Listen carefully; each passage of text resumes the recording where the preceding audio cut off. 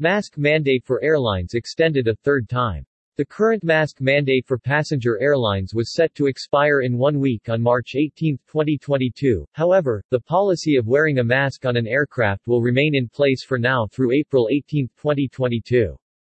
The Transportation Security Administration (TSA) is extending the face mask requirement for individuals across all transportation networks throughout the United States, including at airports, onboard commercial aircraft, on over-the-road buses, and on commuter bus and rail systems for 1 more month.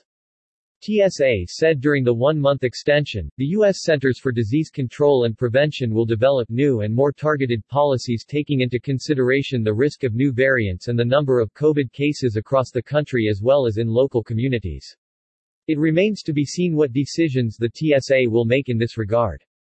Across America, indoor mask mandates have been dropped, with Hawaii being the last state to end its policy on March 26. This means that there will not be any states that require the wearing of masks indoors as of that date.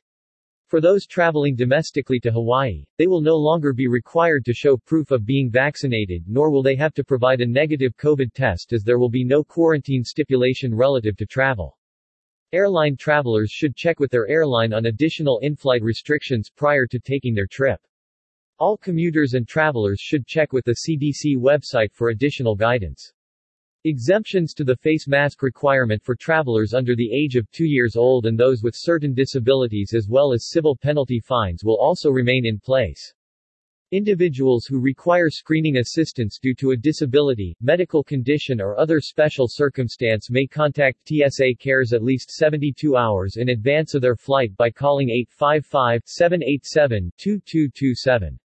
For additional information about TSA procedures during the COVID-19 pandemic as part of the Stay Healthy, Stay Secure campaign, visit tsa.gov/coronavirus. More news about masks.